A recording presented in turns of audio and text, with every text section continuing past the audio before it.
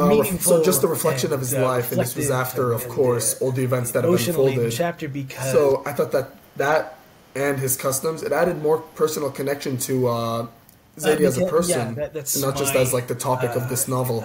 most personally and directly.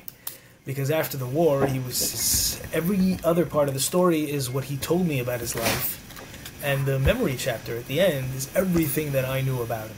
First, he became my dear grandfather, and had all the holidays at his house, and all Passovers were at his house, and I went to him for breakfast after Shacharit every day during the summer, and I hung out with him during the summer on many occasions, and we were close. And there were a lot of just fantastic memories.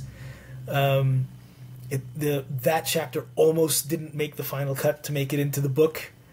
It was a bit of a discussion with the publisher about its meaningfulness, and I was like, this gotta go in. Yeah, this is everything. This is the consummation of his life. This is now so everything about him as a person from the eyes of the writer, of the author, of the grandchild. It's gotta go in.